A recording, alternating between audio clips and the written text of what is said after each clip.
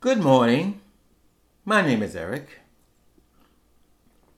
And I was having breakfast and I was thinking about something that happened in the 70s. The disco years. And I want to talk about, because it came to me this morning as I was having breakfast, and I said, let me tell my audience. And the name of this podcast I want to talk about is My Nights at Crisco Disco. Welcome to the craziness that lives inside my head.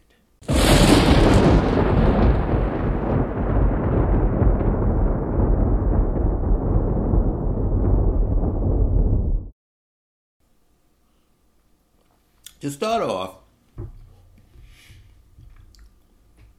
I went to Crisco Disco maybe in 75, 76, around that era. I think it was on 15th Street, between 10th and 11th Avenue, New York City. And it was a line to get in. You couldn't just walk in. They had a bouncer at the front. It was up to the bouncer if he allowed you to come in or not. And I was dressed up like a cowboy. I had a cowboy hat. I had cowboy boots, jeans, and it was winter time, so I had whatever jacket that I had on. So I get as we're moving in, he's letting people in. When I get up to the bouncer, he looks at me. He said, "You know what kind of place this is?" I said, "Yeah, I know what kind of place this is." He goes, "Well, I don't want no trouble out of you. I'm warning you." Well, okay. I don't know what the hell that was all about. So I go through the front doors, and I tell this story to anybody that knows me. I always tell this story. I go walk through the front doors. As soon as I get in there, it's like a big hall, and you have right at the end, in the middle of it, you have a gigantic can of Crisco, and the DJ was right there playing the music. So that was interesting. And then they was playing my favorite song, Disco Queen. I mean, I used to love to go to even though I was like close to 400 pounds, one thing I love to do is dance at my weight. And the other thing, you didn't need a partner. You didn't need a partner. People was dancing all by themselves and everything. And I loved it. And as the years went on, it kind of changed. I remember I used to go there to dance. I remember you had to walk up, they had another upstairs. I think that's where the bar was. I think they might have two bars, one downstairs and one upstairs. And I used to go upstairs and, get my drink and stuff like that. And I think the one upstairs wasn't as crowded as the one downstairs. They did have two bars. One was always crowded, You know me. I want my drink and I want it now. So anyway, I go upstairs. And I know I didn't see this before. I'm quite sure it was upstairs. I didn't see this before. There was a room. Now, mind you, this is the 70s. And in the 70s, and the gay 70s, and the gay bars, certain bars had back rooms. What's a back room? A back room was always pitch black. And you go in there, and you got these thousands of hands all over your body. That's where they were having sex, which really shocked me when I saw that. Now, that didn't happen right away. I think I started going there 76, 77. By 79, I think they had a back room.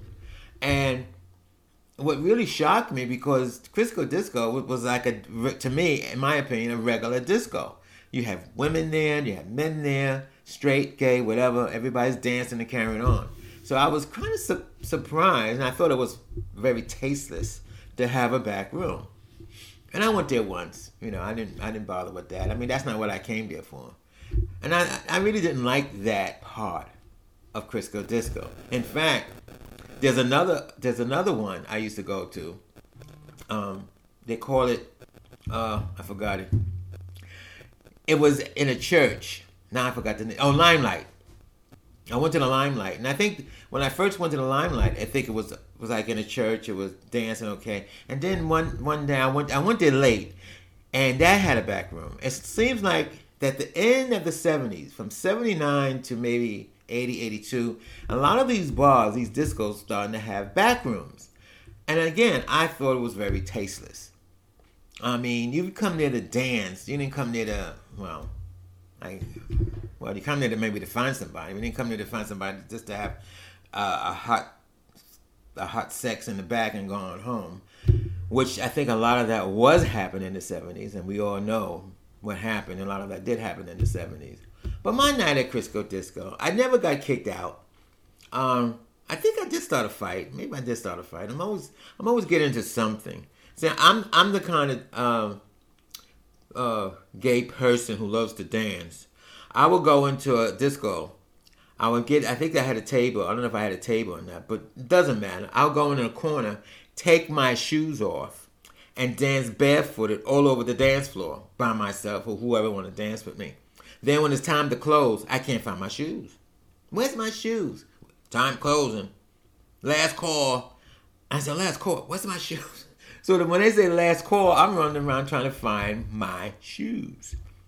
In fact, the other disco I did that to, and I had my sisters with me, was New York. I think it was called New York, New York. That was in Times Square, if I'm not mistaken.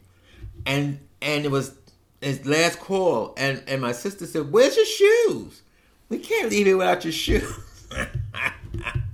So that's all I have to say about Crisco Disco.